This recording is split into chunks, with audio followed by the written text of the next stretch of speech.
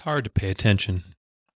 It's hard to see what there is to be seen. It's hard to feel what's there to be felt, especially in times of discomfort. When we're uncomfortable, when part of us is really needing change, those can be the hardest times to actually pay attention. Those can be the hardest times to actually feel what we need to feel. When we're uncomfortable, that might actually mean feeling more discomfort. When we're unhappy, it might actually mean feeling more unhappiness. It's a hard thing, and it makes a lot of sense to try to ignore these feelings, to try to sweep them aside or push them down as unhelpful reminders of something we already know, especially when we've been put upon by circumstances for a long time. These feelings can feel not only unhelpful, but really redundant. We know we're unhappy. We know we're uncomfortable. We know we want something different, some sort of change, something to happen. But yet, so often we find ourselves in these cul-de-sacs, repeating the same day, the same circumstances, the same feelings over and over again. And so it makes a lot of sense in that circumstance to just kind of say, you know what? Feeling more of this isn't really doing me any favors, isn't really helping. Nothing's really changing. I just feel like garbage. And that doesn't really seem to be in service of anything. But the deeper truth, the more profound yet elusive truth, is that these feelings really matter. These feelings are really trying to get us to see something, trying to get us to do something, trying to get us to acknowledge reality, trying to get us to really stand in the present moment, look around, and really take in what's happening, and really take in what we feel about it. But again, when we're uncomfortable, when we're just beaten down, that can feel like the hardest thing in the world. We just want some relief. And our modern society, for all of its weirdness, is remarkably good at providing just that, at least in the short term. Relief. It can come through our phones. It can come through various substances. It can come through all sorts of distractionary behaviors and coping strategies. And none of these behaviors or coping strategies on their face are wrong or bad. We're just trying to feel better, and that kind of feels like the whole point of life, to find ways to feel good as possible. We're not here to just feel rotten all the time. That doesn't seem very fair. But at the same time, circumstances can align in a way where we not only feel stuck, but we feel like we're on the downward trend. We feel like our effort is misplaced at best, or it may even be making things worse. I think everybody knows that if you go into a situation hating it, you're not going to have a very good time. And if there's nothing you can do to change that situation, at least in the present moment, well, that just feels like unnecessary suffering. So what do? We acquiesce. We accept to the best of our abilities what's happening.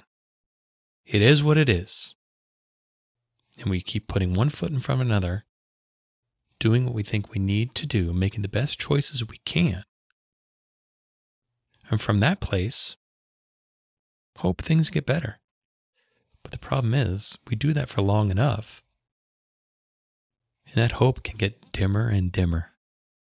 No matter how much we try to ignore and deny reality, part of us knows what these trends are, what's actually happening. We can't delude ourselves completely. But there's the rub in the whole thing. Those times of discomfort, those times of inner conflict, those times of turmoil, is exactly the time to pay more attention. But how do we do that? How do we do that with a beaten down and beleaguered spirit? How do we do that when we feel like we just can't take this anymore? But what choice do we have? Especially as adults, life has a lot of very powerful ways to lock us into circumstances. We create a lot of destruction if we just bounce from thing to thing to thing the second it gets uncomfortable. So we know that's not a good long-term strategy. But neither is staying in things way past the point that they've proven to not only be unhelpful, but detrimental. So what do we do? How do we actually pay attention in these times that hurt, that make us nauseated, that seem to just suck all the air out of the room? Do we just feel all of our feelings and end up in a puddle on the floor?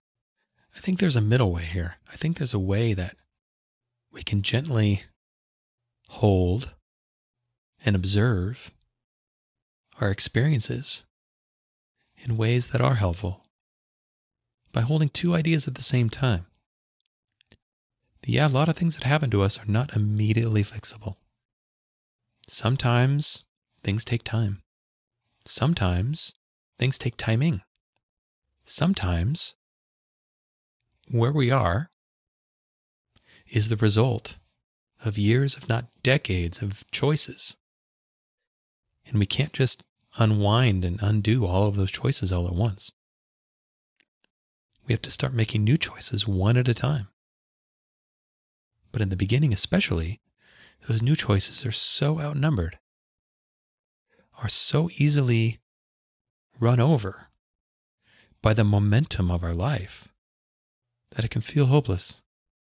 But the reality is that in those times, no matter how hard it is to pay attention, the harder thing is to actually keep ignoring. Because when we do pay attention, when we do actually observe what's happening, when we do look at the people, places, things in our lives, and really take in how these things affect us, how we feel about them, what we honestly think about them, that's where the clarity and the direction that we're pursuing will come from. But it's hard. It's so hard, especially in the beginning, to take that hit, to really face facts and take the incredible blowback that can happen for all the thoughts and feelings that we've been ignoring to seemingly come rushing in at the same time. That's really hard. We ignore this stuff for a reason. We deny this stuff for a reason. We rationalize and do all the various tricks that we do for a reason. Because these feelings especially can be really terrible. But no matter how painful they are, feelings are not dangerous. In fact, feelings are about the most helpful tool we have to find our way through life, to find what we're actually looking for, to rectify and reorient towards a life that actually feels more like ours, more like it fits. Because the thing is, denying and suppressing and repressing has to be constant, at least on some level. Even though the initial energy may be less, over time, the cumulative effects are profound and myriad. But if we can find the courage, if we can find the wherewithal to just stand up straight, look around, breathe deeply, really feel, really take in our lives, the clarity and the change will come. In fact, at least it's been my experience, these times of confusion and discomfort and hopelessness can actually be some of the best things that ever happened to me. Because that was the catalyst for change. That was what had to happen for me to get uncomfortable enough to finally do something. But it's a tricky thing. If we're already beaten down, if we're already been steamrolled, by life, there's not a lot of energy to stand back up again and take another run at things. So it's a balanced idea. We have to balance our desire for change with the authentic grace and acceptance of ourselves. We have to find a way to nurture and support ourselves. And at the same time, really, eventually, act on these thoughts and feelings. I really believe that life gives us all the information we'll ever need. We don't need someone else to tell us what's right for us or wrong for us. When we experience it, we know it. Doesn't mean we can't get ideas from other people. It doesn't mean we can't look around and survey the landscape for various options and mentally try things on and see what seems to fit and what doesn't. The recognition and the awareness of what's right for us is ultimately internal. And the more we can feel, the more awareness we can bring to our own experience, the more clear and accurate that direction will be. But again, it's not easy. Very few worthwhile things are. But there it is. When we feel stuck, when we want change in our life, if we can just find ways to pay attention, if we can find ways to really acknowledge the truth of what's actually happening and give ourselves the time to integrate this information and learn from it, if we can give ourselves the grace to be able to grow, to make progress, to not have to have every single answer immediately, to not know the solution as soon as we identify every problem. A lot of times, there's that liminal space where we just need to live in the problem for a minute. We need to really try to understand on a deep level our own lives. There's this idea that I really like. I think it's a Buddhist one, that if the answer isn't obvious, we really don't understand the question. That idea is played out in so many ways for me, and often in really powerful ways. I have a hard time not using that as kind of my go-to strategy in times of confusion, in times of feeling stuck. That if the solution isn't obvious, I don't really understand the problem. And then once I start to really look at a problem, I realize there are so many ways that I'm not really looking at this problem. Human beings are such incredible habit-forming, pattern-matching machines that we're so good at witnessing a pattern and taking a certain behavior. And when we want to change these patterns, when we want change in our life, it can take a minute because we're not really seeing life. We're looking through the keyhole into the room of life.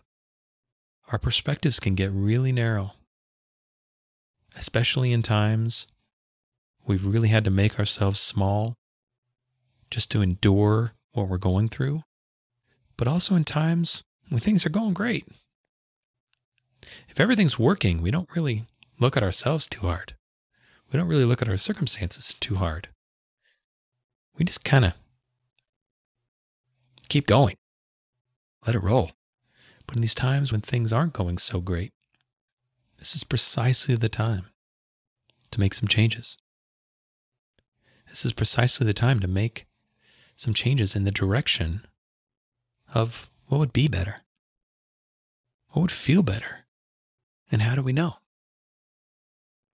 Well, ultimately, we'll know it by experiencing it. The proof will be in the pudding. But how do we know what to try?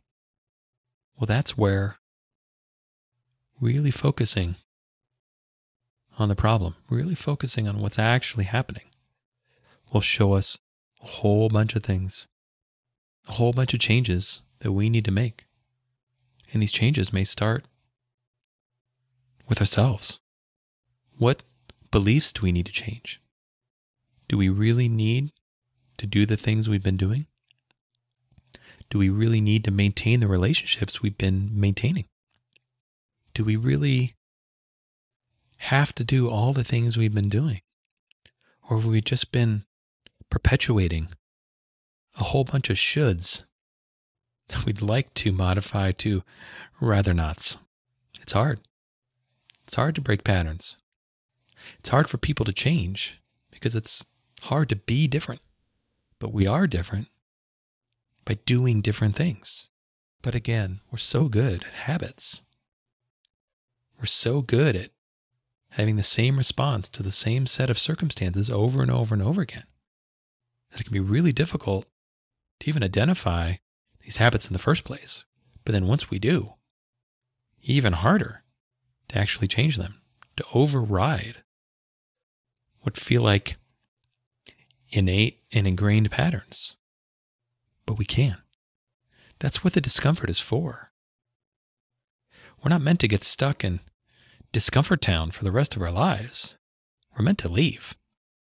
And in whatever way possible, this queasy, uncomfortable, negative charge that we feel is precisely the energy we can use to do something different.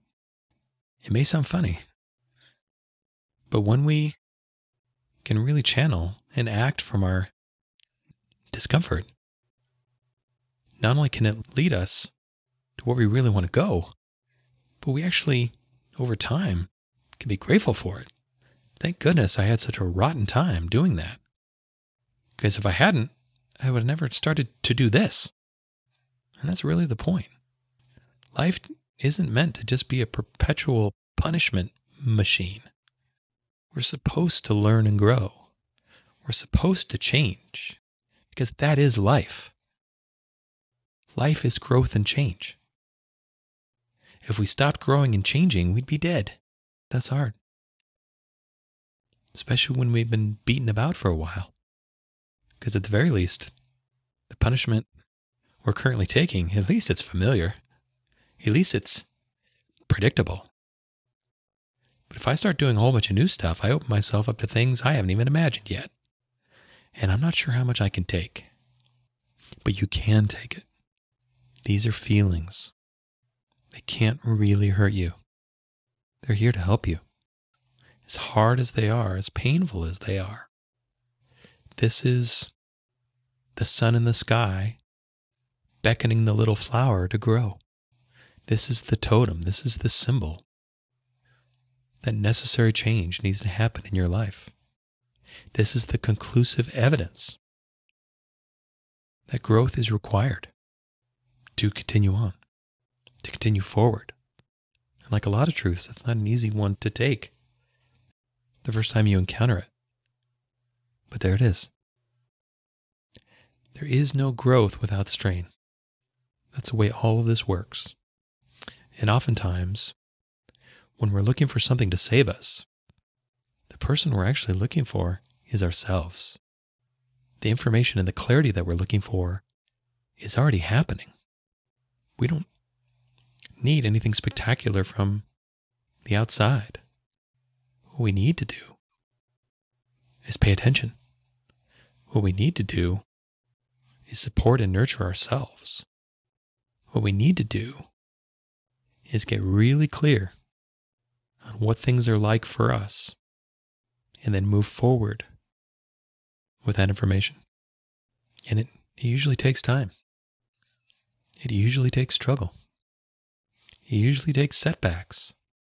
But the point isn't getting there as fast as possible. I know that's what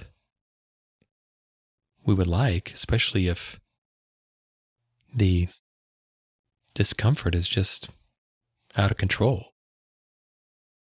But what matters is that we get where we need to go eventually. And sometimes the most direct path can feel really circuitous underway. But that's all we have to do is keep going. That's all we have to do is pay attention. That's all we have to do is be honest with ourselves, with our life, with what actually matters to us, with what we actually want, and reintegrate ourselves around truth, around reality. Bring our internal and our external into balance, not have them fighting a perpetual war with one another. Our lives on the inside and our lives on the outside are one whole. They're not actually separate. Our lives are one thing, and we make our lives as good as possible by actually aligning with ourselves, of actually resolving conflicts ourselves, of making the next best step forward we possibly can, and then doing that over and over and over again. Our lives are composed of the decisions that we make over very long periods of time. And if we want our lives to change, we have to start making new choices. Our lives are different because we're different. And we're different because we do different things. We think different thoughts. We understand things differently. And it all starts with paying attention.